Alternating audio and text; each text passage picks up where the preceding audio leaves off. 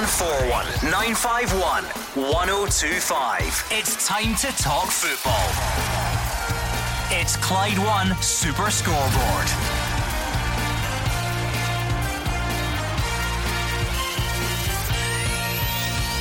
Good evening and welcome to Clyde One Super Scoreboard. Neil Lennon's calling on his want-away players to settle down and concentrate on the job in hand. Steven Gerrard's seen a reaction from Alfredo Morelos, but is still to decide whether to pick him this weekend. And the Aberdeen 8 and Bolingoli are set to learn their fate from the Scottish FA. I'm Gordon Duncan. Joining me tonight is Cammy Bell and Hugh Keevins. Who would have believed that before we get to the end of August, Celtic would be in this position? Out of the Champions League, dissent in the dressing room, a rumour factory on overtime concerning who wants to stay and who wants to go. Sunday's match against Motherwell is now must win or else for Neil Lennon, because Celtic run the risk of angering an already seriously irritated support. Big mistakes have big consequences, as Celtic found out on Wednesday night. Cammy Bell, Scottish football is box office. We've had a European disappointment for Celtic and all the fallout from that. European success for Motherwell and Aberdeen. A multi-million-pound transfer between two of our big clubs. We're expecting big news from Hampden on the coronavirus breaches, and we're back in to the weekend's action as well. Where else would you rather be? Oh, it's brilliant, isn't it? It's never short of stories in Scottish football. And obviously after the disappointment at Celtic on Wednesday night, as you say, Sunday is a must-win game for Neil Lennon. 0141 951 1025. That is the number you need tonight. And if you would rather tweet, then you can do that as well, and you'll find us at Clyde SSB. Hugh, I just had visions of you pacing around the man cave at full time on Wednesday evening. I was inundated with messages saying, we want Keevins on Thursday, we want to know what he thinks. I came in here and found you in the office. You've got that glint in your eye. You're suitably worked up by what you saw. It's a mammoth underachievement on Celtic's part, and the mammoth underachievement will have mammoth consequences, because Peter Lawwell, Celtic's chief executive, is on record as saying that Celtic need to participate in the Champions League group stages 3 out of every 5 years. Well, it's 4 years now since they last appeared in the group stages. It means that further down the line there will have to be cuts. Players will have to be sold. A form of downsizing will need to take place, and I can see why the fans are seriously irritated. 3 European exits in a row, all of them at Celtic Park, and all of them against teams that Celtic really ought not to have lost to. It's not 4 years yet, but I take your point. Obviously heading in a certain direction. And Cammy, the reverberations from that disappointment are being felt, because we're about to hear from Neil Lennon talking about the players and the appetite for it. Patrick Klimala didn't start. That calls your recruitment into question. You know, there's a lot going on here apart from just a disappointing 90 minutes. Huge going on at Celtic Park. It's again, Neil Lennon's comments after the game, I think, is a bit reactional. I think he's just spoke the way that he was feeling at the time. Obviously there has been some distress in the changing rooms, but there's huge problems there. I don't think the recruitment's been good enough either. For me, it's not been great this sort of period, and it's going to be interesting how the next few weeks pan out. Cammy, I'd put on 2 hats here. With my journalist hat on, I would say that if I'd been sitting in the press room at Celtic Park on Wednesday night, I would have thought, wow, that's just put icing on top of a very rich cake. Yep. When Neil Lennon came out and spoke about, if you don't want to be here, just go.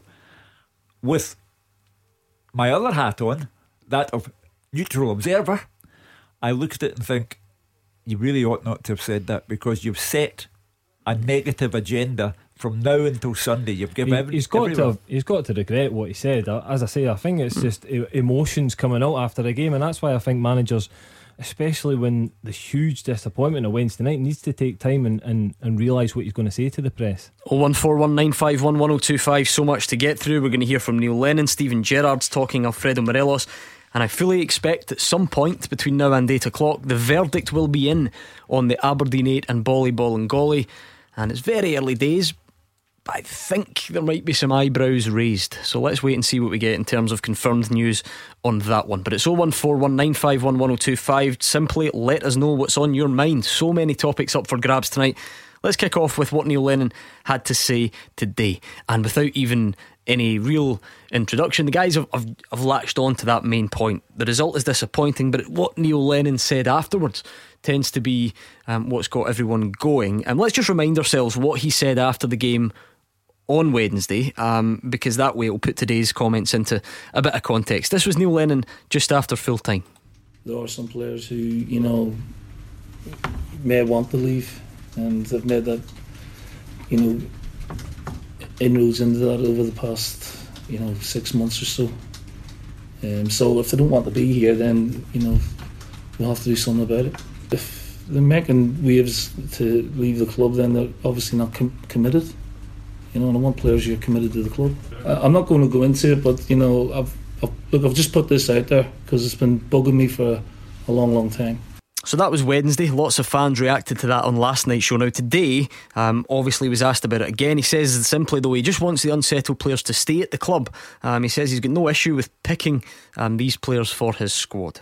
We want them all here. We've got a big year ahead of us, and this is a difficult time of the year. As you know, people are unsettled, but we want them all to settle down, and do what's best for the club, and that means winning the league and trying to make the best of what's left of the European campaign. It's a tight-knit group, and we have a big year ahead of us, and it's really, really important. We suffered a blow. One of our objectives is gone, but we've got plenty of other objectives going forward, and I want them all here focused on that. We want them to settle down. We want them just to do what they do best. They're great lads. I understand that sometimes there can be interest, but this is a great club. We want harmony, and I'm not saying there's been any agitation at all, but sometimes you can lose a little bit of focus. We just want them to get back on it and concentrate on the job that lies ahead. So Neil Lennon asked today, Hugh, if he regretted the comments. He said not really, and then we got the sort of answer that you just heard. I think the tone is different. The tone of his voice is different from Wednesday night. The anger has gone out of his voice since Wednesday night. He has backpedalled, clearly. And I think that's because he has realised that what was said in the heat of the moment set a negative agenda. And now he has to get everyone back on board. Players, fans, everyone. And he's tried his best to do that there. Alright, let's bring in Francis in Bishop Briggs then and see what he makes of it. Hi, Francis. Hiya, how you doing? How you doing, Pan? Alright? Yeah, all good. You all doing well? All good. That's good. I just wonder if I could talk to Hugh. He's listening. Hi, Francis. Hi, Hugh, how you doing? I was just talk about our Celtic supporters on about the now, and regarding the defensive situation in the Celtic Park at the moment. What is John Kennedy actually doing there now? I know he's had these issues and stuff like that, but surely there must be somebody there at Celtic Park saying there's something wrong with this defence and it's got to get sorted as soon as possible. I think we corrected this last night, Hugh. John Kennedy was a defender, but he is not the defensive coach for Celtic. I get why people put two and two together. However, that doesn't mean Francis's criticism of the defence is not valid, and in fact I think he's probably found someone in you who will agree with him. Well, first of all, in defence of John Kennedy, if you have a £7 million centre back in Christopher Jullien and Christopher Ajer, the other centre back, whose agent has asked Celtic how much Celtic would want for him if he could go to another club, and if you have El Hamed, who cost in excess of £1 million, and Greg Taylor, who cost £2 million, I think you're entitled to expect better of them than the Celtic supporters are watching. I tend to think that everyone points the finger at Greg Taylor. I don't know why. He's not that long at the club, and I don't see that he's done anything particularly wrong. But El Hamed's mistake on Wednesday night was horrendous. For me, Jullien and Ajer are not a good pairing for Celtic, and if Ajer wants to go, I think Celtic should take the money. That may well be the case, but since we are talking specifically, I think, about Wednesday night, did Jullien do anything wrong in particular, or is this a long-standing issue that you've had with him as a player? You could see it coming in the game. It was just a matter of time. I know we had a lot of possession in the second half and stuff like that, but for people, Celtic supporters have been going there for years, and Hugh Keane, yourself, have been watching Celtic for years. I'm watching every other game in Scottish football, not just Celtic or whatever, and I didn't mean to blame John Kennedy on a personal level, but surely there must be somebody sitting back here saying, this defence just isn't right, we're crying out for a big Johan Mialbi or a Bobo Baldi. There's somebody that's going to stand up and take control of that back. Yeah, I think. Beg your pardon. Francis, somebody does have to come in central defence. Somebody does have to come in because Julian and Aya, for me, purely personal perspective, they are not good enough to sustain Celtic throughout this season. Were they at fault specifically the other night, Cammy? Because it seems that certainly the second one's obviously an individual error. The first one, well, a number of players could have tried to close the ball down. I don't think Ayer and Julian were among them. That's not to say they're not to blame at other times. I don't think they were to blame on Wednesday night. But again, the criticism's been there for a long time. It's been bubbling along that people aren't happy with the partnership of the two centre halves. I agree with you. I don't think they complement each other. I really don't. I probably agree with the caller that they need a strong defending centre half who's willing to go and head the ball and wrestle with the physical side of the game, and they don't do that. Again though, Greg Taylor, going back to Greg Taylor, I think it's obviously a huge ask to come in and fill the shoes of what Kieran Tierney done, and I don't think Greg Taylor's done particularly bad since he's came in to the Celtic side, so I think some of the criticism towards him isn't really just, to be honest. What about the new goalkeeper? Because we've not seen anything of him really. The games that he's played in, he's barely had a save to make. Should he have saved that the other night? The first goal? The second. I think he should have saved the first goal. For me, I think a top class goalkeeper, which Celtic should have, would have saved the first goal. Fraser Foster would have saved it. Second goal, again, it's one of them ones that he's narrowed the angle, and again, if that hits his feet and goes out for a corner, then it's a different story. But I think they've took a massive risk in signing a goalkeeper from a different country that's never played in Britain, never mind Scotland.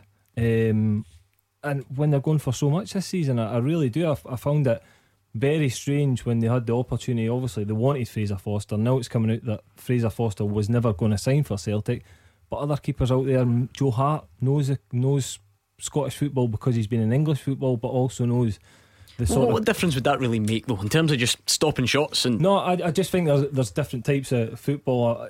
Scottish football is quite a physical game compared to Greek football, maybe a bit faster. But that's not really what he's had to come up against yet, is it? I know. Again, is it the fact that you're, as a Celtic goalkeeper, there's probably only going to be 2 or 3 shots in a game that you need to save, and you really need to switched save on them. for it. The poorest element of Celtic for the last few years has been recruitment.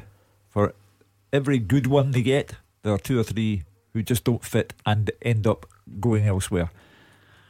For successes have been so big though, haven't they? That it does offset it at times. I mean, if you've signed Virgil van Dijk, Victor Wanyama, Key, whoever, and made Fraser Forster, made tens of millions of pounds out of them, then of course you have to temper your criticism. But there is no doubt plenty of unsatisfactory, unworthy players have arrived at the club. David Marshall, anything wrong with signing David Marshall and spending your £5 million elsewhere? Okay, thank you to Francis in Bishopbriggs. Let's bring in Gordon in Kilmacombe. What do you make of Neil Lennon's comments, Gordon, and then the subsequent comments today? It's just you're asking a Celtic manager after getting embarrassingly put out of the Champions League, and he's a Celtic fan. He's as big as the rest of us. What do you want him to say? You know what I mean? I always find it funny that when people put stuff in and they say something and it's like, oh my goodness. And no disrespect to Hugh, but he'll go, oh, that's headlines tomorrow. And I know that's the way the world goes, but it was a very, very bad night in the office. I watched it with my son. He was celebrating his 21st. But anyway, happy birthday. I just thought it was just, yeah. But it was a very, very poor game. Obviously, Illinois got caught out at the end. Sorry, they were pushing, trying to get the goal. There's obviously they're still got a couple of months or 6 weeks left in the window. This is we're hearing about footballers. This has never happened to them since they've been taught. You know what I mean? All this time off. I think they've got to give them a bit of slack. I just think that their heads are all over the place. My head's all over the place. I've changed my job twice, trying to just do things. I think everybody's the same. It's a job at the end of the day for them. They've got families as well. I'm not trying to make an excuse. It was a terrible game. We should have won it. But I just think there's... I mean... Gordon, I think... No disrespect to Rangers, but Gerrard goes and says, I'm not playing my top goal scorer because his head's not in it, and whatever it is, blah, blah, blah, and he gets praise for that. And Lennon said there's a few. No, hold on a second, Gordon. Hold on a second. When Steven Gerrard said that about Morelos, instant headlines. Instant. And everyone talking about it on here. So it is no difference was made between Steven Gerrard and Neil Lennon. And if you listen to what Neil Lennon said in the clip that Gordon played, in the immediate aftermath of the game against Ferencvaros, he said, I want to put that out there. I want to put that out there. He was taking a voluntary decision to say what he said. It was not an idea put in his head by journalists. And I go back to the point. Every time Steven Gerrard and Morelos have a fallout, everyone gorges themselves on that as well. There is no difference made between the two clubs in the eyes of the headline writer. I think Gordon meant that Steven Gerrard was praised for it and Neil Lennon's been criticised, but they're very different because it's a different approach anyway. You know, Steven Gerrard decided to not play Morelos, and Neil Lennon. And by the way, Cammy, we should say that I completely understand. Managers disappointed, Mike shoved in their face at full time. That would be tough. Emotions are running high. But you hear loads of managers who are emotional and disappointed who don't announce that there are players within the team who want to leave. Again, he's left his soul open for criticism. I think by bringing that up, saying that there is unrest in the changing room, that players have came on. He said for the last 6 months, that's a long time that players have been asking to leave Celtic for then. And I mean, that just obviously opens the door for journalists to then write all these headlines and ask more questions of it. Neil Lennon's obviously went today and tried to backtrack a little bit, but probably the damage is done. It's out there that players in that dressing room don't want to be at Celtic. Did you see what the guys mean, Gordon? Because it takes a disappointing night and then it adds a whole different dimension to it, where people are now guessing and looking at that Celtic team and going, right, who are the guys that want away? Yeah, I can understand that, but just a quick point with Hugh. I was talking about the agreed, and I think it was Gordon Dalziel actually just says, and good on Steven Gerrard. I was only making a point of it. No, I mean, they're always different. But he was saying, good on him for standing up and saying he's best player. No, I'm not playing him because his head's not in it. So yeah, we all say things after a game, and definitely, Hugh said it for years. Everybody after a defeat, with Neil Lennon, whether it's a Hibs or whatever it is, it's like, come on, let's give us a bit of news, we're going to make it. So. And then when they do it, it's like, oh my goodness, I think it's just nonsense. You're just not listening. You're simply refusing to listen. Neil Lennon uses the expression, I just wanted to put that out there. In other words, he took the decision. It was premeditated on his part. He knew when he came into the press room, that's what he was going to say. No one asked him a question. No one piped up and said, by the way, Neil, are there unhappy players in the dressing room? He volunteered the information. Talk to us about the bigger picture, Gordon, then. What about you going forward? Is it the type of result that worries you, or the type of result you think that Celtic will bounce back from very quickly? I don't think we're a Champions League team anyway, so I think that there's too much money out there and everything else. I'm disappointed, very disappointed how we get out. We get knocked out last season, and we had a great season. We topped the group, the UEFA Cup, we beat Lazio. So I just don't think we're a Champions League team anyway. We get knocked out with these guys. We should have won the game, and that's it. But it's I just laugh at Hugh at times. Not I mean, it's just you're not listening. You're not listening. I'm listening. But I just think they sensationalise things when somebody says something. Oh my goodness, let's go and cut them open, whatever else. I remember Brendan Rodgers said a couple of years ago, wingers, we've got millions of them. And a couple of folks said, oh, no, I mean, there was a problem there and nobody picked up on that, whatever it is. But because it's Neil Lennon, I think it's just easy. People did pick up on that, Gordon. That was about Marian Shved. And by the way, look where he is. That was all people said at the time. If Brendan Rodgers doesn't know too much about the player, what does that say? And in fact, he's not been a success. But anyway, we are going. And it was also part of the reason why Brendan Rodgers thought, I don't think the board are showing enough ambition for me. Anyway, we're going off on a tangent. What about that last point about Celtic, not being a Champions League side? When you analyse recent performances in the group stages against these massive teams, I think everyone would agree it's really difficult to compete at that table. But that doesn't sort of excuse getting put out by Ferencvaros or Cluj or AEK Athens or so on, does it? Celtic have become a Europa League team on the back of, as I said at the very start of the programme, mammoth underachievement. AEK Athens at Celtic Park, out. Cluj at Celtic Park, out. Ferencvaros, who have, as I understand it, 20% of Celtic's annual budget out. Celtic are underachieving and have become a Europa League team when they should, given the cash element, they should be a Champions League team. Thank you to Gordon in Kilmacombe. Stephen Gerrard says he's seen a reaction from Alfredo Morelos this week, but is still to decide whether to pick him tomorrow. So Rangers fans, a pretty simple question for you: should he pick him or not? We'll hear from him and you next. You are the voice of Scottish football. Call 0141 951 1025. Clyde One Super Scoreboard. Cammy Bell and Hugh Keevans here with me, Gordon Duncan, on tonight's Clyde One Super Scoreboard. We kicked off hearing from Neil Lennon. We are still to find out the verdict from the Aberdeen 8 and Volleyball and Golly. We're still to get it confirmed, but that will be interesting when that breaks. Let's hear from Stephen Gerrard. He's warning Alfredo Morelos the goal scoring reputation doesn't count for so much now, that he doesn't have to rely solely on him to lead the line. You all know the story. Left out the squad entirely last week. Kemar Roofe and Cedric Eaton played. Stephen Gerrard says he has seen a reaction, but he's yet to decide if he'll play tomorrow. What do you think? I'll make that decision later in the day. We've still got a session this morning, so we'll analyse and assess where Alfredo's at. What I will say is we've definitely seen a difference in his application. He has refocused himself into training well and working hard this week. But it's a decision I'll wait till the end of play today before I decide whether he's included or not. As a manager, you analyse the players on a daily basis and you pick the players that you think are capable of going to get you the right results. You don't pick on name or reputation.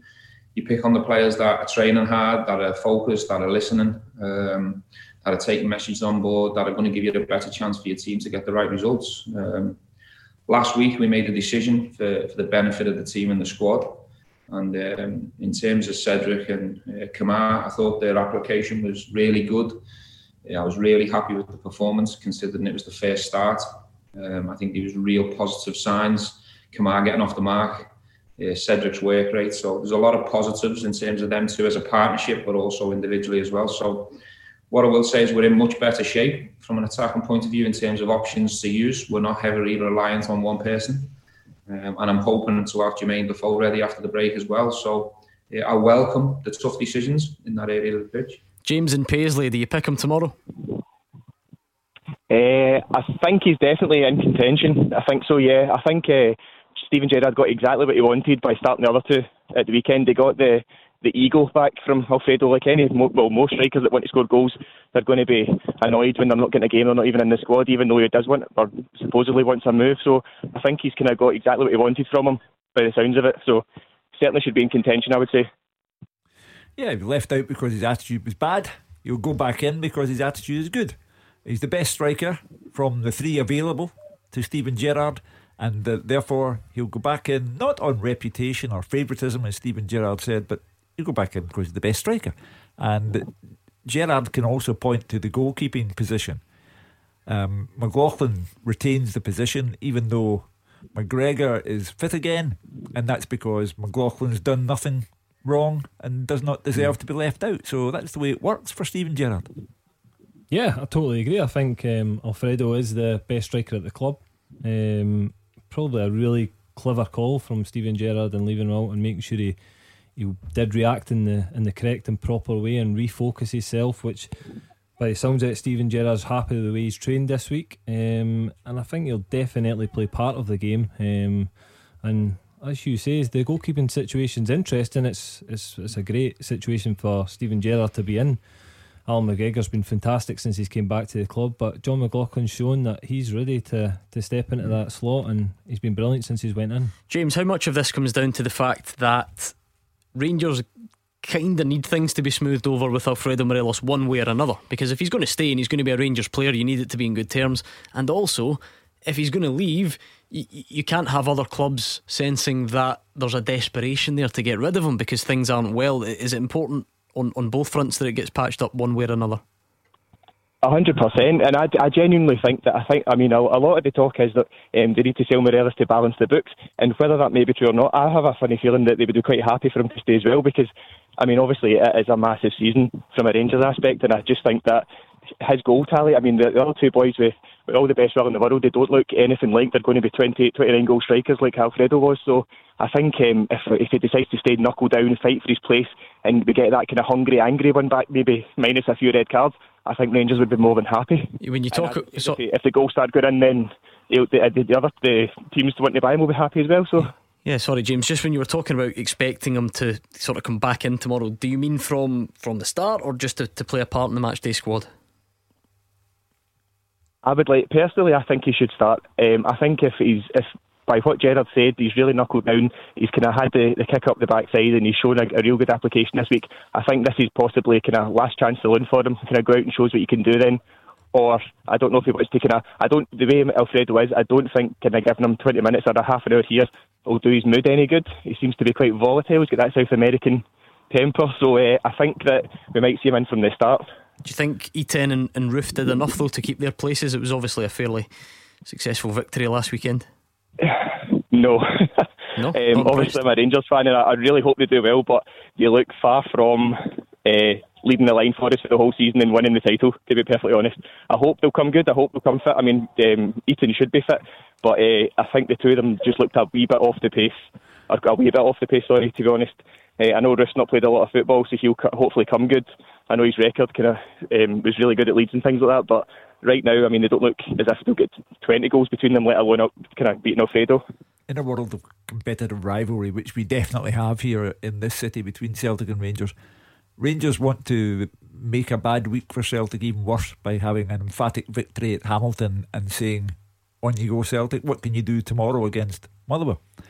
So that's why I think Alfredo Morelos starts, purely and simply because he's behaved himself and he's the best striker, and in he goes. Let's bring in William in Stevenson. Big thanks to James and Paisley. He thinks Morelos should come into the team tomorrow. William, do you agree or disagree? Definitely disagree, Gordon. The whole Gordon shoot and Cammy. I don't know what that last Rangers fan James games have been watching. See the 5 games were played, except the 2 goals he scored. Morelos, right? See Morelos previous. He'd be chasing balls into corners, he'd be hassling defenders, he'd be scoring brilliant goals, he'd be linking up. His work rate would never be questioned. You look at all these games he's played, Gordon, right, this season. He's done that. Rangers sometimes are playing with 10 men. See against Livingston. I tried going previously. Him and Hadji, Rangers were playing with 9 men. In that game, Rangers were playing with 9 men because they two weren't even in the game. Morelos, every game this season, he's not looked interested, Gordon. He's not showing anything. I would definitely have him on the bench tomorrow. If he can come off the bench, score the goals and show what he can do, then he might force his way back in. But you're definitely going to start with the 2 new boys tomorrow. There is another consideration which Gordon mentioned earlier, that if you want to sell Morelos, you have to keep his profile up, you have to keep his fitness up, you have to encourage people to come back. If you want Lille to come back, then you need to give them something to work on. So I don't think that he is the kind of player who sits on a bench and comes on fired up and full of enthusiasm. He needs to play from the start. He's bad enough when they take him off and you see how huffy he is, but I think he has to play from the start, because bottom line, he's the best striker at the club. I know what you're saying, Hugh, but again, that could be a question that Steven Gerrard asks him. He might say, look, I want you to go on for the last 30 minutes. What is your attitude? Have you got the desire and hunger to go and show me that you want to start for Rangers and want to be here long term? The 2 guys up front, listen, I totally agree, Alfredo is the best striker at the club, but the 2 guys up front, is he the best at the club right now though? I think that's William's again, point. yes, It's all right saying he's the best, but is he in the best form? I agree, his form's not great at the moment, but I agree with Hugh. Again, you look at the side of, if he's going to move on, Rangers need to play him as well. They need to try and get him in form to, if he's going to leave the club. But I just think there might be, Steven Gerrard might ask the question of leaving him on the bench and seeing how his attitude is coming on for 30 minutes in the game against Hamilton, and then seeing if he really, really wants to be at the club. What do you make of that side of it, William, the whole kind of shop window idea? Well, I agree with what Hugh's saying, right? You've got to try and play him, just get the goals to make the money. But what Hugh's got to understand is Rangers must win games.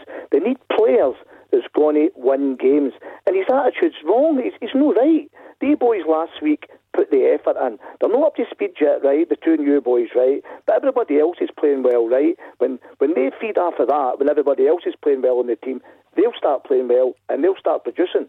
And another wee point, Gordon, if we get that Russian boy today, was reported, a 30-cap Russian boy, that could even be even better. I hope we do get that boy. Well, we're nowhere near confirming that story for you. Steven Gerrard didn't mention it today at all. To go back to the Morelos point, I fully understand, and I said earlier, the rivalry being what it is in this city, Rangers want to make sure that Celtic's bad week gets worse on Saturday night by having an emphatic win, and then Celtic really do know it's must win against Motherwell on Sunday. So I fully appreciate it. You say that, and I'm a big fan of your love for the theatre and the drama. When you say must win, though, and I know where you're coming from, but is it really, in terms of what happens if they don't? Well, if Celtic drop points against Motherwell, you wait until Monday night's programme. That's the thing. I get there would be a big reaction, but still, some people take the phrase must win to mean that there will be severe consequences and ramifications if they don't. Must win simply in the sense that the fans have been outraged by the result against Ferencváros. They're now picking fights in every direction. Is Neil Lennon the right man to manage the club? If players want to go elsewhere, then let them go elsewhere. There's a mood that's been created now, and that mood will turn ugly if Celtic drop anything against Motherwell. William, good to speak to you. Thanks for getting in touch with the guys tonight. We've got some breaking news this evening about test events for getting fans back in to Scottish Premiership grounds in just a couple of weeks' time. I'll tell you about it next. 0141 951 1025. This is Scottish football's league leader, Clyde One Super Scoreboard. Hugh Keevins and Cammy Bell here with me, Gordon Duncan, on tonight's Clyde One Super Scoreboard. Keep the calls coming, very, very busy on the phones, and we're on Twitter as well at Clyde SSB. A bit of breaking news tonight from the Joint Response Group. Remember when that wasn't a thing, Hugh Keevins? Yes.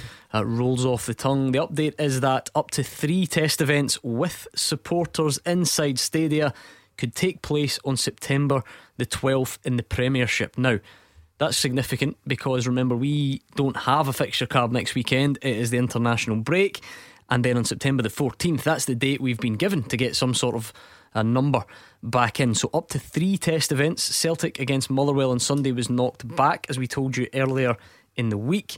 But now the announcement is that up to 3 could take place on September the 12th. The fixtures that day: Aberdeen Kilmarnock, Livy Hamilton, Motherwell St Johnstone, Rangers Dundee United, Ross County Celtic, and St Mirren Hibs. So potentially half of those fixtures you could have some sort of fan representation inside. First of all, I thought it was unfair on Celtic to veto the idea of fans going into the game against Motherwell. Celtic have a 60,000 seater stadium. They were asking for 700 fans, the same as the rugby chaps got, and with 700 fans inside a 60,000 seater stadium, you could have social distancing without any problem at all. Now the test events on the 12th of September, good, let's go for it. I don't know how you decide who gets it and who doesn't, but it's a start. Well, I was interested to note, Hugh, and I wonder if this is indicative of what's going to happen. Ross County went quite public with it the other day, didn't they? They sort of put their hands up and said, pick us, we've got the infrastructure, we've got the staff. They are at home to Celtic that day, so I wonder if that puts them in the driving seat to be one of the hosts. Also Rangers Dundee United, again, if you're going on the argument of maximum space, then well, Ibrox would come into that equation as well. Such is life here that if you're going to have Rangers having fans inside their ground, you had better let Celtic have fans inside Ross County's ground. But you know what, Hugh, I didn't get the impression that Nicola Sturgeon or anyone from the Scottish Government gives a monkeys about that sort of thing. That's for us, and it gets people going. But she also said that the virus didn't pick on a round ball or the rugby ball. Well, in that case then, why can't 2 stadia 45 miles apart, both huge grounds, why can't they both have fans socially distanced? So, well, this is a slightly different argument because this is for tonight, and they said basically that they feel initially they only need 1 test event. Well, as I say, it's a start. It's unfair that it's not this weekend. but on September the 12th, it's a start to get people back in. It's a bit of light at the end of the tunnel, Cammy. To elaborate on the story a bit, if successful, it would be the start of incremental increases in crowd numbers from that date on. So listen, it's positive. It's great news, to be honest. It's getting fans back in stadium. It'll get fans engaged with football even more again. So we know it's going to be a slow, gradual increase, and it's going to take time to get back to them days of full stadiums and great atmospheres. But listen, it's a step forward, and for 6 months we've not seen anyone in stadium, so it's great news. Yeah, 700 fans inside Murrayfield tonight, Edinburgh against Glasgow in the rugby.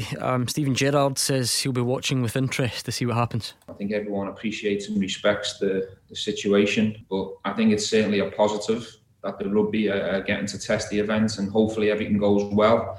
And that gives the people that make the decisions more confidence to introduce it into football. But the sooner the better. We've managed the situation in terms of not having no supporters there, but we have missed them, and we welcome them back as soon as possible. Frank is in Maryhill. Frank's a Celtic fan. I think he's got Neil Lennon's comments on his mind. Is that fair, Frank? That's very much true, Gordon. A very, very quick point at the start of the show, the chap that was on talking about the contrary responses for the press regarding Neil Lennon's comments and the countless comments that's been made by Stephen Gerrard regarding unsettled players within his camp. Hugh, the chap wasn't saying that, wasn't arguing the fact that that Neil Lennon's got publicity. He's accepted that.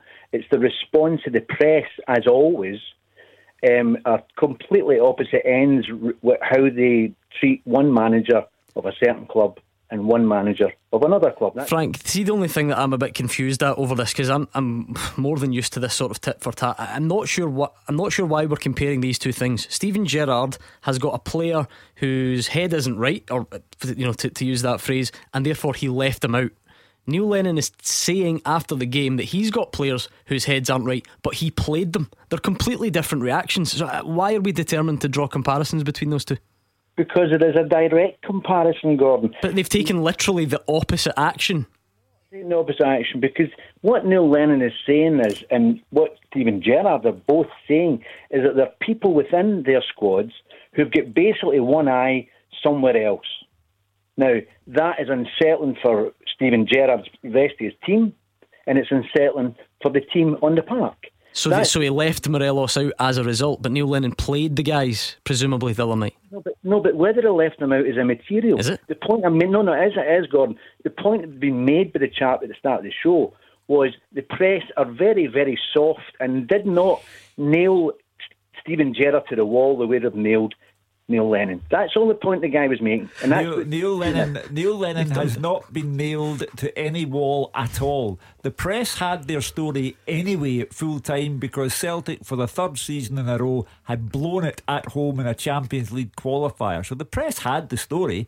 But then, as I said earlier on, Neil came in and in a premeditated fashion said that he wanted to put out there, his two words, out there, the fact that there were players who were agitating to get away from Celtic Park, and he said that the story had been, again to use his word, bugging him.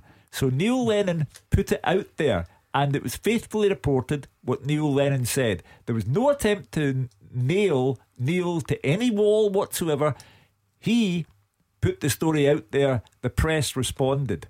On a sort of general sense, Frank, if you've got players who you don't think are committed and want to leave, do you think it's right to play them? Oh no, absolutely not. So Stephen Gerrard did the right thing then? Gordon, I want to go on my main point, but just to leave this very general point, Neil Lennon's been nailed to the wall with the press in this country from the minute he joined for Celtic as a player. We'll move on to that. No, you don't move on from that. You let me respond to that. Neil Lennon has been disgracefully dealt with by people in this country, not the press. Several people have gone to prison for offences against Neil Lennon. That is to this country's shame, but the press did not nail Neil Lennon. The press love Neil Lennon, and the press love Stephen Gerrard because they're big names, high profile, and that people hope that newspaper sales will benefit from the fact that you've got Neil and you've got Stephen Gerrard, as the press loved the fact that Brendan Rodgers was in one half of the city and Stephen Gerrard was in the other. You, Frank, believe that the press are habitually against Celtic and pro Rangers. It's a tired old tale that I've been hearing for a long, long time, but it's unfair, it's unjust, and the press, believe me, would love nothing more than Celtic to be in the Champions League. Is it really, Hugh? Is it really? Okay, I'll leave you. I'll move on to my main point, believing I've got the right to reply to that, Hugh. I'll give you one example. Do you think this wonderful press that you see, this gloriously unbiased press that we've got, are correct by giving newspaper columns, not inches, columns, when Neil Lennon was getting sent live bombs to his family, having to get his child a personal security guard to go to school, that people in this country and the press and newspaper editors printing it to say he brought it on himself? Do you think that's a fair, even wonderful press, you? I do not believe that Neil Lennon brought any of it upon himself. And I'll speak for me and the publications I have worked for, and I don't think that anyone, any newspaper editor, sports editor that I am aware of, has said, let's blame it all on Neil Lennon. I'll say this again to you. The fact that several people have gone to prison in this country for offences against Neil Lennon is to this country's eternal shame. And he has been disgracefully treated on a number of occasions since he came here 20 years ago. But I, who have worked in the press for a lot longer than those 20 years, do not buy in to your theory that the press are out to get Celtic and out to support Rangers. I've worked on too many souvenir editions when Celtic have won this and won that and won the next thing. Newspapers love it when Celtic and Rangers are successful because of their chance. You'll sell more papers. And you'll get a wee jolly off to nice venues in the Champions League to watch the games in the sun. That's a whole different story. Frank, forgive me, I thought you were moving on to your main point. It is, but I'm sorry, Hugh. No, Frank, this is where I've got a bit of a difficult job in my hands, because I am already 30 seconds late for the news, but I try to be polite. I'm trying to let you go on to your main point. If we can't do it now, it'll need to be another time. But okay, I can't come back after the news, no? If you want to hang on for, it'll be about 15 minutes by the time we do Beat the Pundit, you're more than welcome. Could you just maybe go do the main point now? Give us a wee snippet of what's to come. Yeah, please, yeah.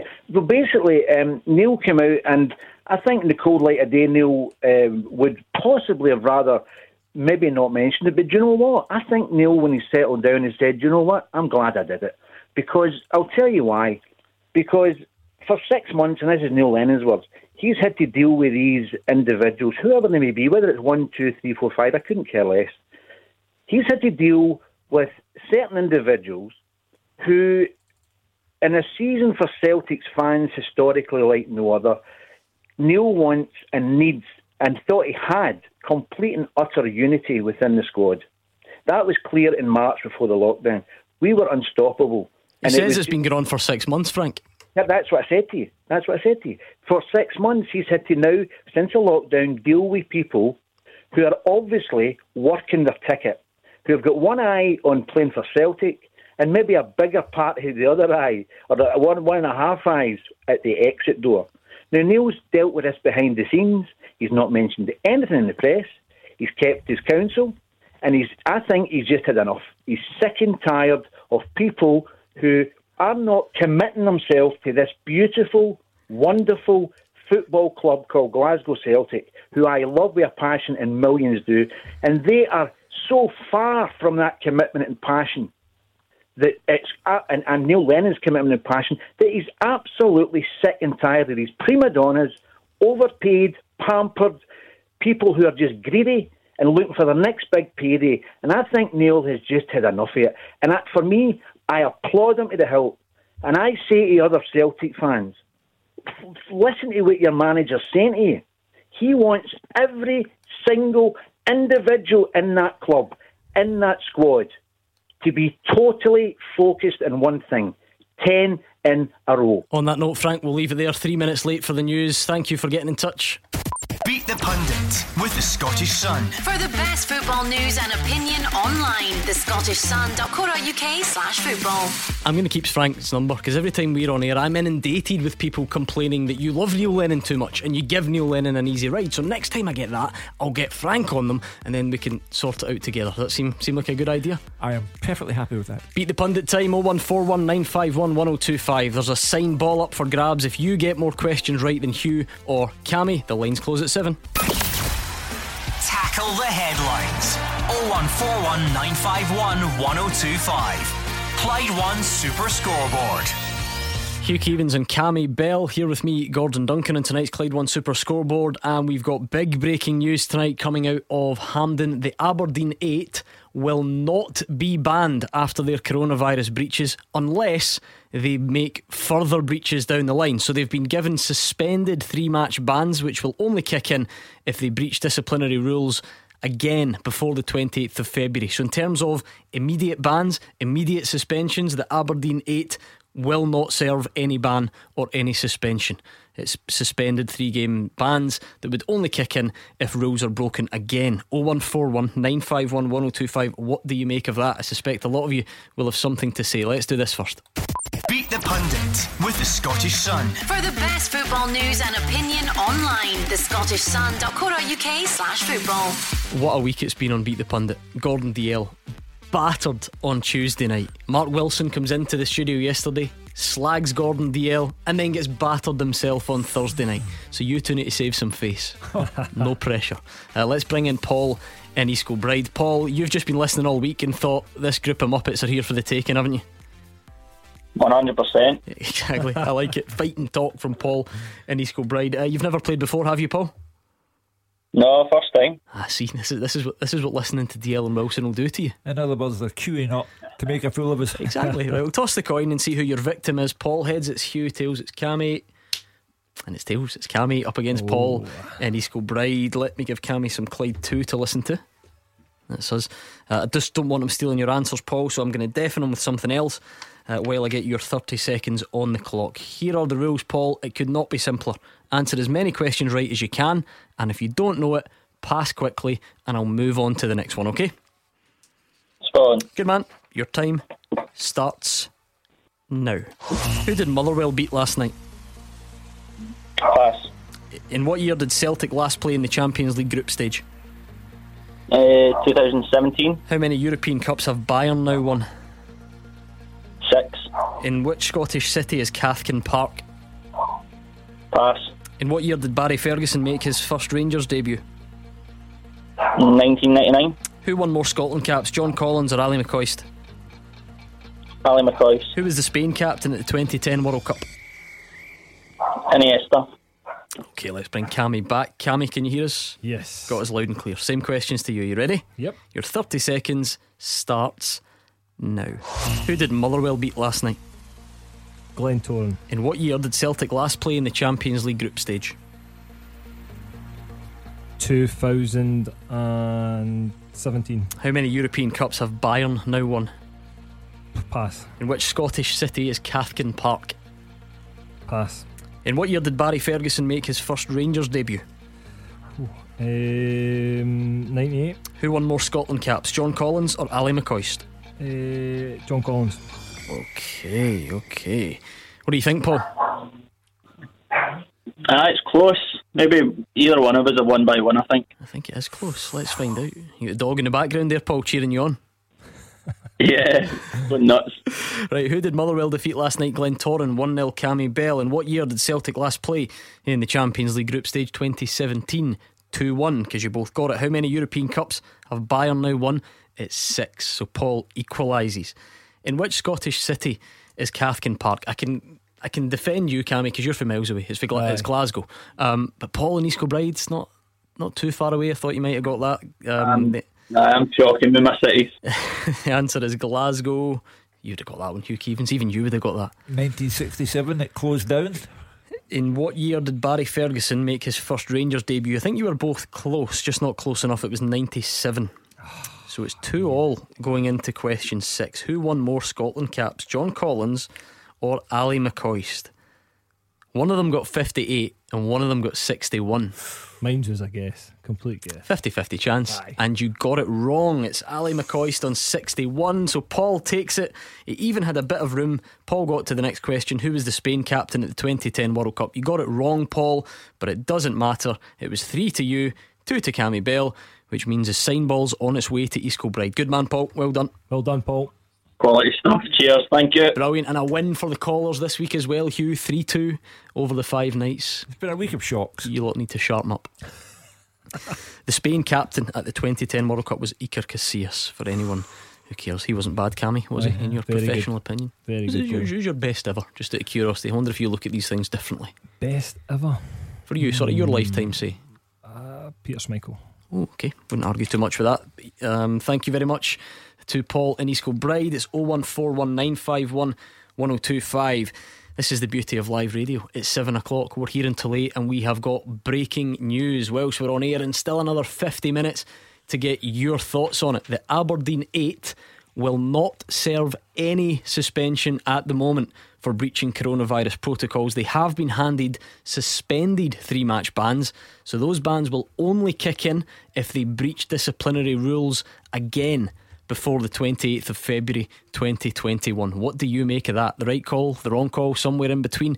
Let us know. 0141 951 1025. Hugh Keevins. I am slightly surprised, but delighted for Derek McInnes. I'm slightly surprised because when Nicola Sturgeon said Scottish football's on a yellow card, I thought that when the players eventually came before the disciplinary committee, they might pay for that remark, and they have paid in many other ways.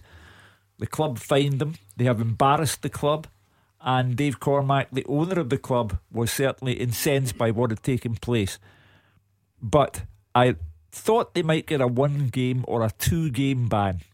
However, the SFA, and I know that PFA Scotland were defending the players, they've obviously decided that enough's enough, but the deterrent is still there, because from now until next February they are in danger of having a retrospective 3-game ban if they step out of line again. Therefore, it must be the ultimate deterrent. There'll be no more trouble from Aberdeen, that's for sure.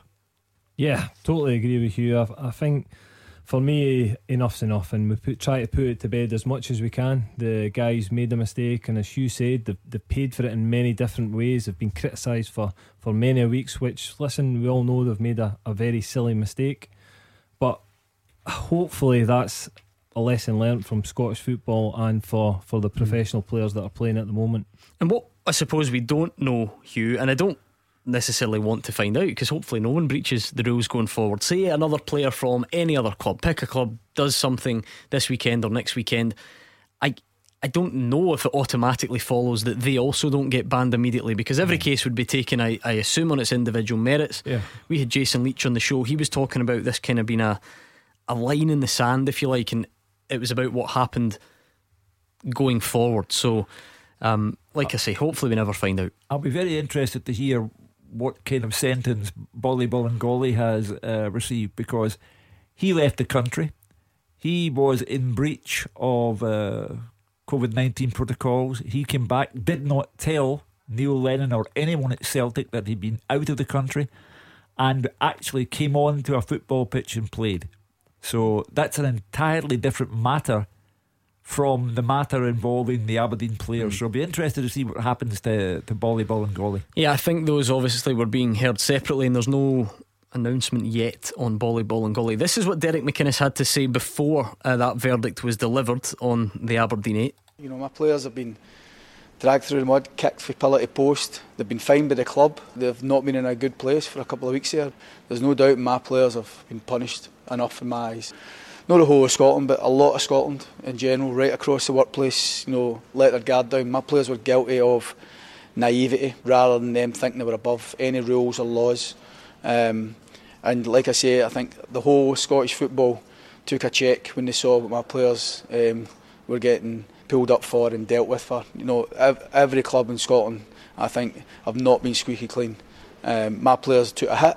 They've been punished. They've been fined to a high level of money as well. It's not just a slap in the wrist. My players have been punished.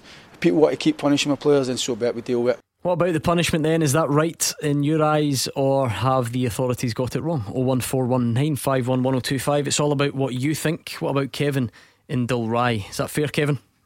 Yeah, I think what they've got, the punishment they got, is fair. However, I've been hearing that certain people seem to think that they've been covering up for the Aberdeen players possibly breaching the quarantine rules. They didn't breach the quarantine rules. As Derek's saying, they breached the social distancing rules because there were a bunch of morons going into our pub that had masses of people there when they should have showed a bit of restraint, especially after being at the game. And so they deserve what they get. But whatever punishment Aberdeen's got, the SFA or the SPL, whatever, they need to look at giving a harsher punishment to the Celtic player because he was out of the country. Yeah, I've agreed that it was an entirely different type of offence, and he actually broke the law and was visited by Police Scotland and was fined, and he was guilty of deluding his manager Neil Lennon and his teammates. I still wonder what that will mean in the eyes of the Scottish FA, Hugh, because, you know, the punishment for deluding your manager might come from the manager, and it might come in the size of the fine that you get from Celtic and all the rest of it. So I don't know at this stage, but I still wonder how this translates to punishment from the Scottish FA, because let's be honest, you might not agree, but I think most people would agree that they expected some sort of ban for the Aberdeen players right now. Yeah, and that hasn't happened. As I said to you, I honestly thought there would be a token punishment on the Aberdeen players, either 1 or 2 games, because of the effect it had on the country at that particular time, with Nicola Sturgeon saying football's on a yellow card. I thought they might pay the price for that remark.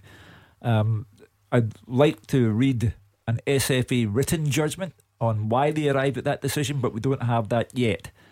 However, I go back to the point, I think Derek McInnes has handled this exceptionally well as manager of the club.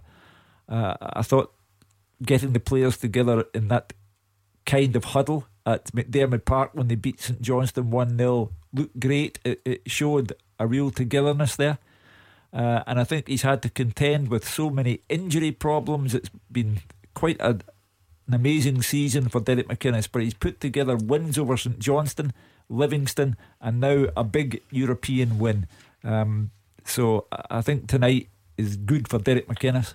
Cammy, what did you make of Derek McInnes' take on it? Have you noticed a slight tailing off in the sort of language and feeling towards those players in the last couple of weeks? Because ultimately, yes, they were wrong, but Derek McInnes talking about them being guilty of naivety and not a lot more. Some of the language used towards them was pretty strong. Yeah, I think that's a good word that you use, naivety. I think that's probably a great word to describe the situation, the scenario from the players. I don't think, knowing some of the players that were actually out there, they would have went and thought they were above the law. I really don't agree with anybody that thinks that way. I think they've misjudged the situation. Obviously it's blew up in their face, and they've had a lot of criticism, though, as Derek McInnes says, they've been hugely fined by the club. So for me, if we can put this to bed and use it as a learning lesson going forward, and as I say, we're so close to getting fans into stadiums, so we really want to be tight with everything at the moment, and hopefully everything can progress in Scottish football and get back to as much normality as we can. Kevin, do you think it's a strong enough deterrent going forward? I think it is, because it means that they know that if they muck up again, they've got an instant 3-game ban no matter what happens.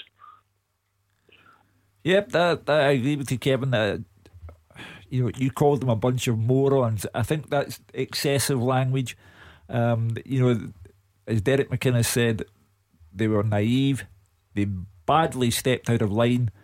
But I think to call people a bunch of morons is too strong.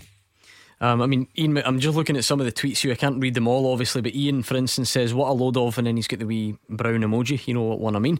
Well, you don't, but everyone else does. Yeah. They should have got a 3-match ban, and the club deducted 10 points for being unable to control their players. You see, there's a need within Scottish football now among supporters. There's a need for vengeance. No matter what anyone at any club does, there must be vengeance. and that the sentence that he's describing there, the deduction of how many points? 10. That is savagely disproportionate to what took place. Just to try and shine a light on the other side of it, though, because you guys seem to be on the same page. Michael Horn, for instance, who's on, who, by the way, I think Michael Horn on Twitter is my old maths teacher, for anyone that cares. But he says the punishment should be that they are banned when the scheduled games that were postponed come around. Do you see that? It's too late, actually, because they've already played St Johnstone. But I think a previous show I actually mentioned that possible punishment could have happened if there was a decision made straight away, because obviously we spoke about that St Johnstone would have been looking forward to playing a team of Aberdeen who's missing 7 or 8 of their star players, so you're taking away that opportunity from St Johnstone. But I mean, as I say, that's in the past now. That game's happened, so I think we just try and put this to bed, and hopefully we have learned a lesson from it. Real split on Twitter. I mean, Richard Moonen says that's pretty weak, they've not really lost out at all, but Paul McQueen says that's fair enough. Gary McGowan thinks it's a joke. I'm seeing a real split here. Kyle as well says, haha, effectively no punishment, Scottish football is a joke. What about the fact, I mean, because people will make that leap, rightly or wrongly, and say, well, they got some football shut down for a while, and this is not harsh enough. Yeah, I can only go back to my initial reaction, and that was one of surprise. I thought there would have to be a ban, even a token 1 game ban, to satisfy public opinion, those who are on Twitter right now. That would have been wrong as well, wouldn't it? You don't do it to satisfy public opinion. Of course, and you don't do it to satisfy the Scottish Government either. But that's why I would like to read, and there is no statement available yet, but I would like to read the SFA's written judgment on this and why they felt that a suspended sentence was sufficient under the circumstances. Well, as you mentioned, PFA Scotland represented the players. Fraser Wishart, I think, is due on tomorrow's show, so we'll see what he's able to tell us. Let's bring in Liam in Maryhill. Is that a fitting punishment for you, Liam, or not? No, I don't think it is. No. But at the end of the day, they were said if they do it again, they're going to get a 3-match ban. But Nicola Sturgeon's already said to us, if we do it again, we're going to shut us down. So how can that be any punishment? Well, again, what would you have recommended, Liam? I would have recommended a ban, as you say, to you, 1 or 2 games. Then it gets into their head that they're actually being banned, because at the end of the day, if they do it again, we're all shut down. Having said that, though, Liam, Derek McInnes talks about, they've been fined a lot, they've been battered by the public on social media and various other forums. Do you really think they would do it again? You never know.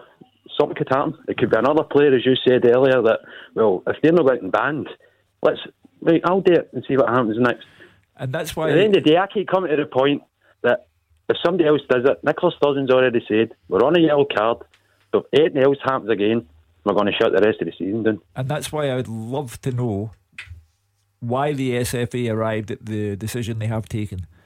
My initial reaction was surprise, delight for Derek McInnes, because he's been through an awful lot and held the club together. But I would like to know why, because my understanding was that the players went into the meeting today believing that virtually, the Zoom meeting. Imagine you trying to operate that. Oh, hey. My goodness, they'd all be let off lightly if I was doing it, because I couldn't get the screen on. But I went into today's events believing that the players had been told, you will be given minimum 2-game ban, maximum 8-game ban, which for me would have been outrageous. An 8-game ban for 8 players. But I suppose technically they have, though. Technically they have. It's just that it's suspended. So I wonder if we're just sort of missing the detail a little bit. How important on that? Because Liam's point is, hold on, Nicola Sturgeon says one more breach and it's the red card sort of thing. How important is the timing here? Because let's not forget, she said that in response to the Aberdeen players, as in what happens from now on. Is the fact that would have been a retrospective punishment, is that maybe where it comes from? Because ultimately, how can you heed Nicola Sturgeon's warning and then be punished for something that happened prior to that warning.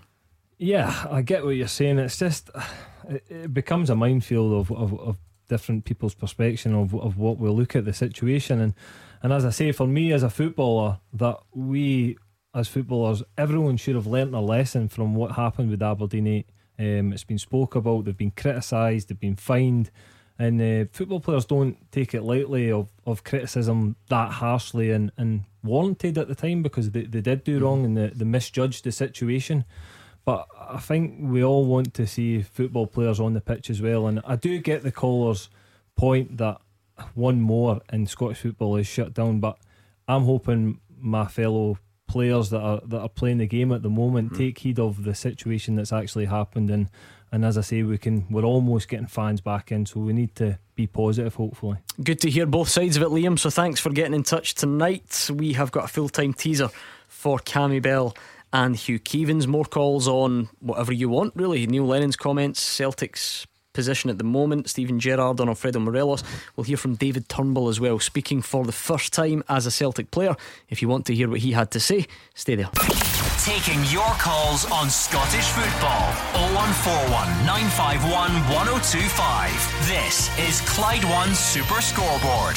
Cammy Bell and Hugh Keevins are here. They're still waiting to take your calls though. Usual number or Twitter at Clyde SSB. We've got a full-time teaser for you tonight, sent in by Scott.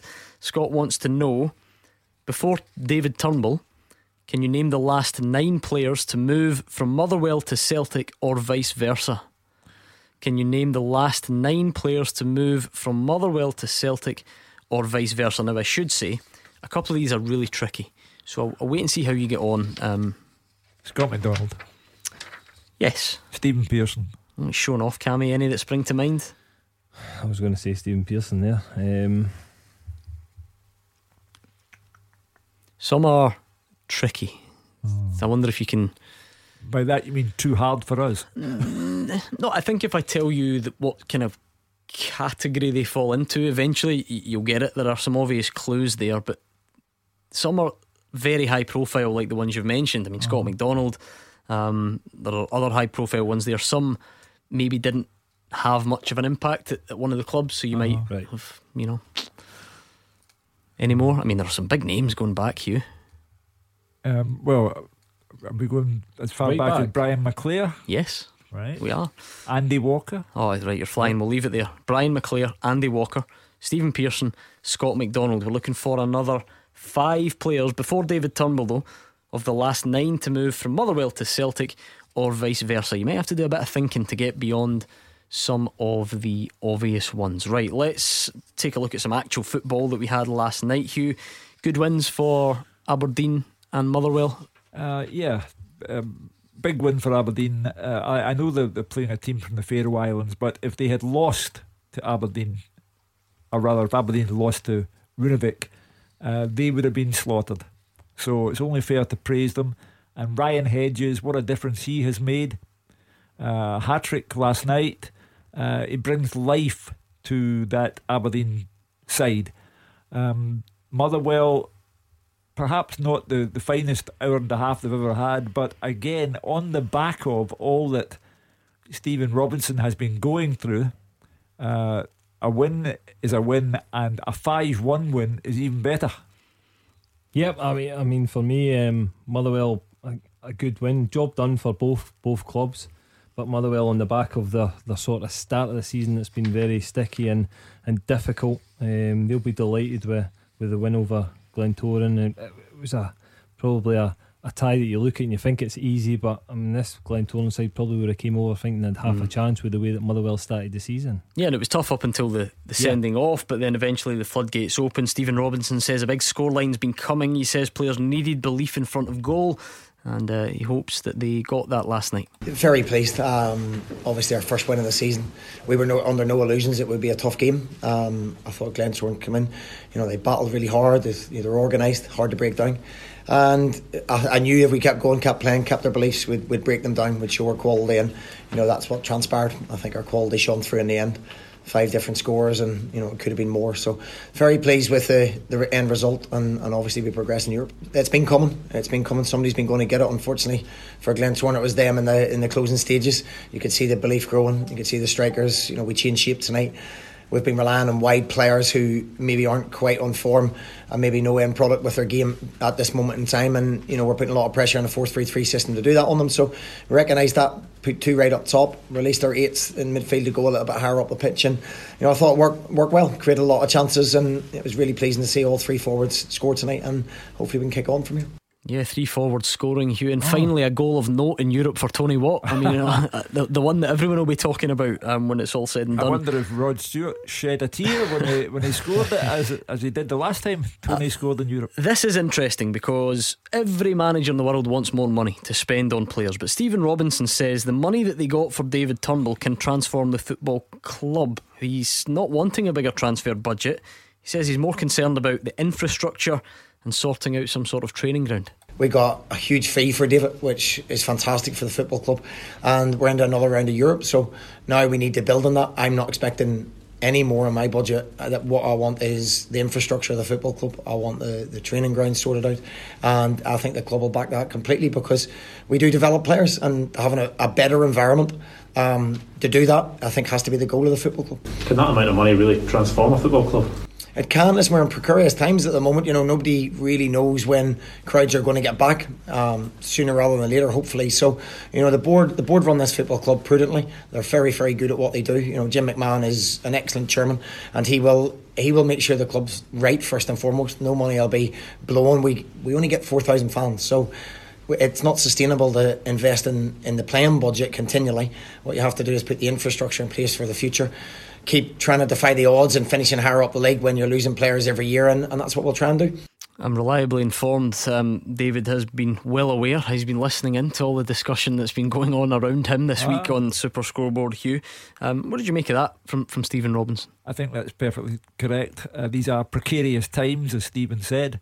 David Turnbull has the knowledge that he has secured Motherwell's future for a long time to come.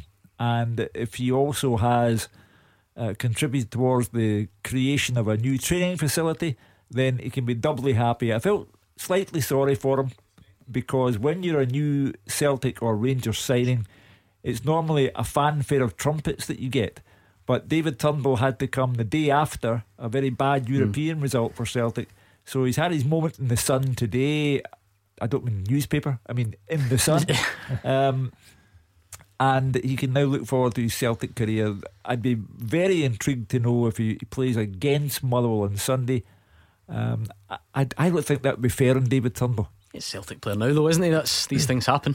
But he was a Motherwell player up until Tuesday. Tough. Well, yeah, and that may be the attitude that Neil Lennon takes, because David Turnbull has been brought in the hope that he can contribute towards the winning of 10 in a row. So if Neil Lennon feels that it will do nothing to affect his mind playing against his old teammates, then Neil Lennon's the manager. I think David Turnbull will be choking to play on Sunday. I think he'll be desperate to play. I understand that it might be a little bit strange and difficult for him, but he'll want to get that Celtic shirt on as soon as possible and show what he can do for the team, especially after a disappointing result, and he's joined the club to play football, so I mean he'll be desperate to play. But going back to Stephen Robinson's point about the infrastructure of Motherwell with the money, I think it's refreshing and great to hear that a manager of a team isn't looking at the board and saying, well look, we've got this money in, that I want it for my playing budget. He's looking out with that and thinking long term, longevity of the club, and the way to produce players, as Motherwell do. They do produce young talent and sell them on.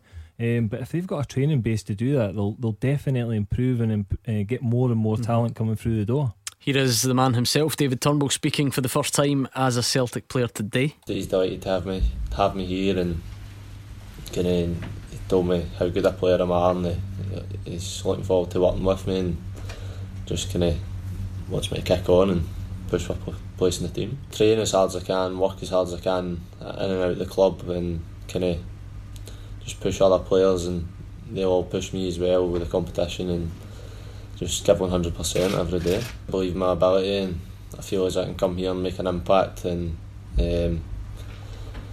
hopefully do that, and then I feel feel ready. Go back. Live radio again. Even more breaking news for you tonight. Celtic defender Bolly Bolingoli has been handed a 5-match ban by the Scottish FA for breaching coronavirus protocols by failing to quarantine after a trip to Spain. Now, 2 of those matches are suspended pending potential future charges. So it's a 3-match ban right now. A further 2 matches should he breach the rules in the future. What do you make of that?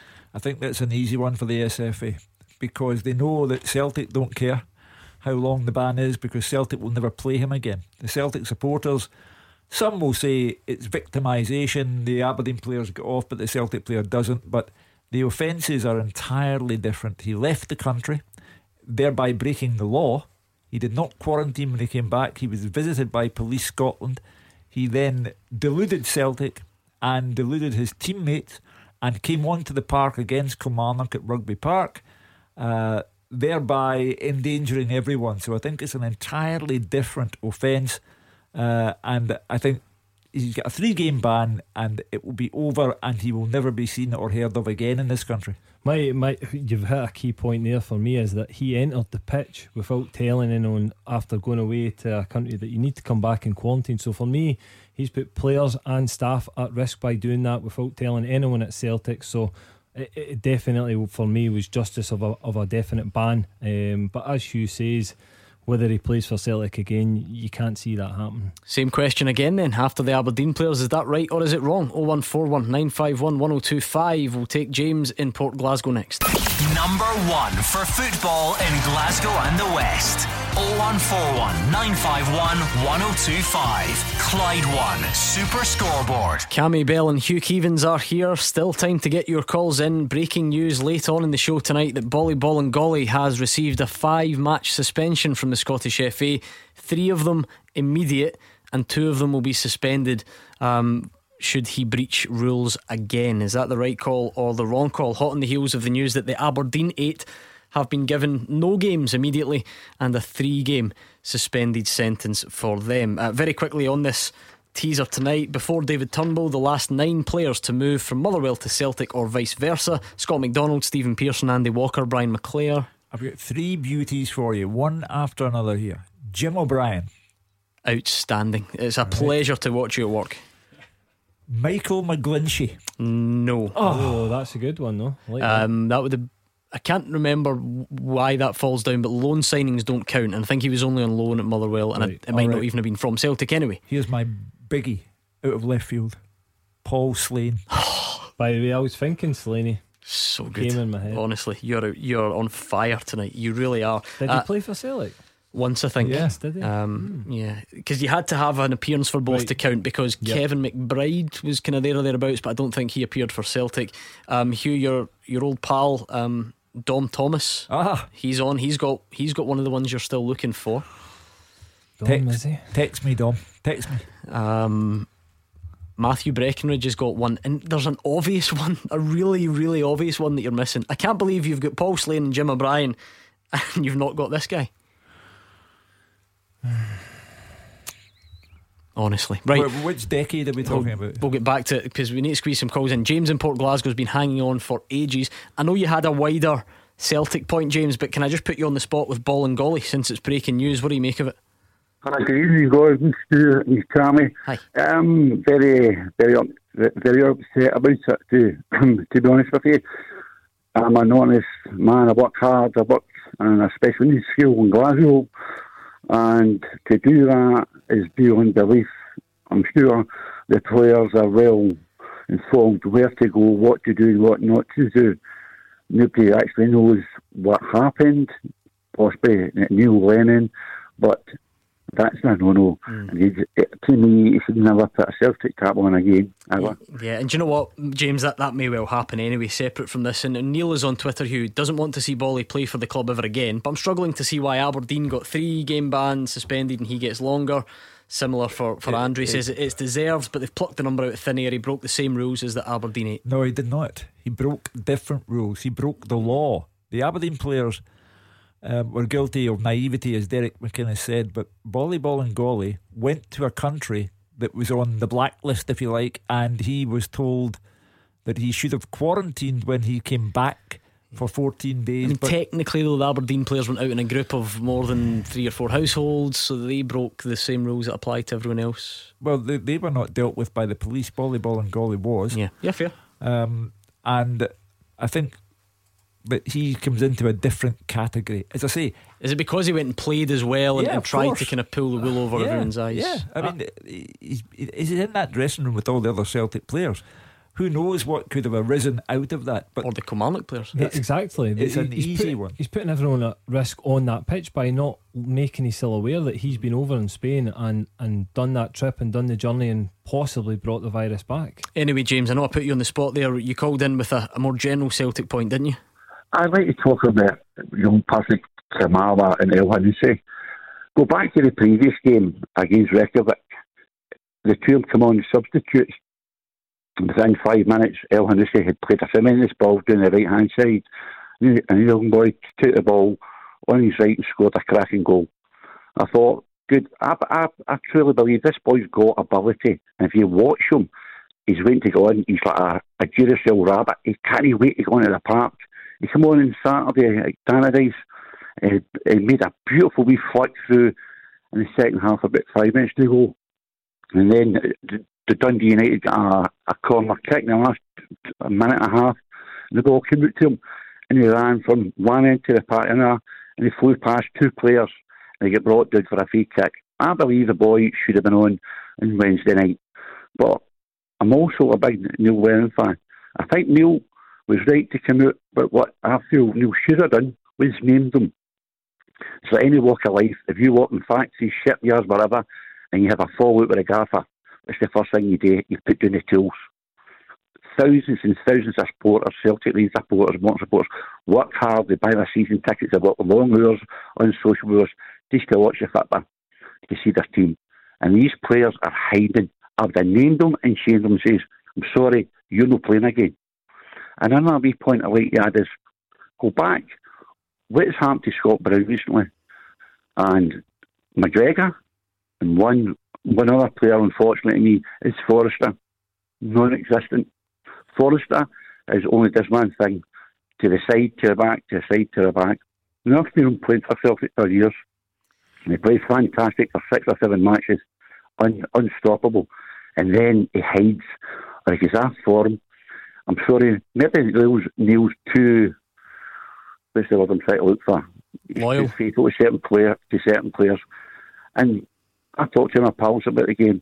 Forrester is either brilliant or mince. No mince, that's a bit harsh. He doesn't play so often. But nobody's mentioning McGregor, Scott Brown or Forrester on that game on Wednesday night. Where were they? Well, you could have points, guys. James, first of all, you've said that Neil Lennon should have named and shamed. I think Neil Lennon has regretted that he brought the subject up at all. Says he doesn't. Well, he will certainly not name them, because they are then going to be victims of people coming on here and criticising them if they play in a game and play poorly. Football is also a business. James is advocating just get rid of them. Celtic are trying to win 10 in a row, and those who are there who fancy a move elsewhere will simply have to get through this until an offer is made for them and it's put before Peter Lawwell. So it's not as simple as naming and shaming. That just leads to more trouble and complications, and you certainly don't just get rid of them. I'll tell you what, James gave us loads of kind of talking points there, so I'm going to try and work through them. The next one that I remember, Cammy, he says McGregor, Brown, Forrest. Yep. Is he right to be worried about their level of performance? I don't think they've hit the heights of last season yet. Again, is the effect of the break taking part in it? Again, it's hard to tell. Celtic, for me, haven't hit form yet that they did last season. So them guys are key players for Celtic. If they're not performing to that high level, then the whole team's probably going to suffer a little bit. But you're looking at Scott Brown and you're looking for his drive and determination, and his ability to drive a team forward, and it's not really happened this season yet. And a final point James made, and a very important one, a divisive one, Hugh. Patrick Klimala. What about the decision to not play him in itself, was it the right or the wrong call, and what does that then kind of represent as to what's going on with signing policy or whatever? Well, Neil Lennon said he wasn't match fit, as I understand it, and I don't get that. Everyone spoke about how he'd come back and he'd bulked up a bit and he was getting himself ready for the physicality of the Scottish game, and he has come on against Hamilton Accies and scored on the opening day. So I don't understand why he's not match fit. I do believe that Neil Lennon doesn't trust him, and he didn't trust him to play from the start. And what was even worse for Patrick Klimala, when Celtic were on the verge of going out, he still didn't trust him enough to bring him on. So we'll see what happens on Sunday. Neil Lennon knows, he must know in his heart of hearts, he can't start with Ryan Christie up front. He's got to try either Albion Ajeti or Patrick Klimala, or both against Motherwell. Cammy, I suppose there are two ways of looking at it, because some people would hold this against Neil Lennon and say, this is like Craig Levein all over again, how can you not pick a striker? But ultimately, if you don't think he's good enough, you don't play him. What that then does, though, is call into question, well, why are you spending such money on a player if he's not good enough? Yeah, and I agree with you. If he's and again, by the way, the whole fitness thing, Neil Lennon says he's fit enough for the bench, though. For me, if he's fit enough for the bench, he's fit enough to play a huge chunk of the game. Maybe not the whole 90 minutes, but he can play a massive part in the game, especially against a team that you think Celtic would dominate the game, get chances to score goals. You would think if he can get a good 60 minutes out of him and he gets a couple of goals, if you really do trust him and believe in him, you'd put him on for the first 60. If he blows up after 60, then you make the substitution. But as you say, to not play a recognised striker was a strange decision. Do you understand, Hugh, why it causes some people, not everyone, some people to look at that bigger picture of recruitment, and obviously Tierney, Dembele, Armstrong, Van Dijk, Forster, the list goes on. Yeah. Eye-watering sums that Celtic have brought in, and they have been applauded for it, and they should be. It's outstanding business. Yeah. But people are now fearing, does Klimala fall into the bracket of Bayo, of Bolingoli, of maybe Soro? We've not seen a lot of him yet. Of Shved, of Bayo, of Kouassi, Jack Hendry, of Marvin Compere, etc. in the last couple of years. Yeah, there are far too many bad signings. It reflects badly on the recruitment department. Celtic bring in far too many who sign for the club but aren't really part of the club. Right, we're running out of time, James. Thank you so much for getting in touch. Hopefully we'll speak to you soon. We should squeeze in Willie in Parkhead first. Willie, Bolingoli, right punishment, wrong punishment? What do you think? Wrong punishment. I thought he should have got at least 10 game ban. 10? He brought a lot of, he put people's life in danger. He brought it back to Celtic Park. He lived in another country, and I'm a Celtic man, but he should have been banned for 10 games. And hopefully, wherever he goes, it carries on. Because this guy's going to leave the club. And I think he should be punished. Because he put a lot of people in danger. Families in danger. The club's in danger. Scottish football in danger. So I thought he should have been punished a bit more. But the Aberdeen fan, that was the right call for that one. I wonder though, Willie, because we're talking about punishment, bearing in mind he's going to face a number of punishments here. He's going to be fined by Celtic if he hasn't already. A lot, I would imagine. The maximum amount, probably. 2 weeks wages. Is that the same up here? 2 weeks' wage? Is that the maximum? 2 weeks' wages, yeah. So Willie, he'll have that on top of the ban. He actually got fined by the police for it. I know it was a small amount of money, but it's not exactly something you want. So there is more than one way of punishing him. Yeah, but now if I've got a family and he's threatened my family, he's more or less threatened all the boys' families.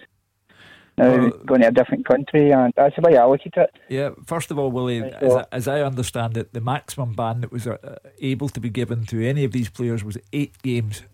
But this was an easy one for the SFA because they know that Bolingoli will never be seen again. He'll never play football in Scotland again. So they've given out what I think is meant to look like a fairly harsh punishment, but no one really cares because he'll never play here anyway. Do you agree with that, Willie? It's actually not a point I had thought of about the punishment carrying over wherever he goes. That would be up to the individual associations, but we won't see him again anyway, will we? But I would hope it would carry over to realise what he's done. Because you can do it, and if he's done it here, I'll get away with it, so I'll do it somewhere else. I think, like I say, once the size of the fine comes out of the bank account, Hugh, I don't think he'll be under any illusions as to whether he can do it again or not. I think he was on something like £14,000 or £15,000 a week, so you know, even Bolingoli must think £30,000 out of his bank account is a bit of a hefty hit. Yep. And by the way, we don't know for sure, just to clarify that you're not reporting that as fact, you're just kind of throwing it out there. Thank you though to Willie in Parkhead. That brings us pretty much to a close tonight. We've still got work to do on the teaser. Before David Turnbull, can you name the last 9 players to move from Motherwell to Celtic or vice versa? They must have appeared for the first teams. You have done okay, by the way. You've got Paul Slane, Jim O'Brien, Scott McDonald, Stephen Pearson, Andy Walker, Brian McClare. 3 to get. I've got one that's probably the obvious one. Steve McManus. No, went to Middlesbrough in between, didn't he? And he did it as a coach, I suppose, but that doesn't count. Are we missing the late great Phil O'Donnell? Yes, that's the obvious one. It's only got a stand named after him, guys. Right, 2 more. What are these? Right, similar era to sort of Phil O'Donnell, 90s striker. And then there's another one in the Paul Slane, Jim O'Brien mould. No. Initials, something. Clues. Did they both go to Celtic or go to Motherwell? Or? Okay, like I say, the same Paul Slane, Jim O'Brien mould, Youth Academy product at Celtic. Couple of appearances, went to Motherwell. He's gone on from there to Inverness, amongst others. I'll give you his initials. You like that, don't you? Yeah. JC. No? JC. Last couple of years, maybe it was Motherwell. Joe Chalmers. Yeah, Joe Chalmers. Well done. And the last one, just want the initials, don't you? You just hold out. I don't really have much else to give you. WF. Also played for Willie Faulkner. Yeah, there we go. Don't even need to tell you. Willie Faulkner. You were on fire tonight, Cammy. You weren't too bad, but the old fella carried you. Right, thank you, Hugh Keevins and Cammy Bell. That's one of the busiest shows I can remember. That was unbelievable. But the good news is we're back tomorrow at 2 o'clock, giving you all the action from another busy Saturday in the Premiership. Thanks for joining us, for your calls and your tweets. And to all of you who've been phoning the wrong number for the last half an hour, you're finally about to get your wish. George Bowie's about to enter the studio. GBX Fridays next.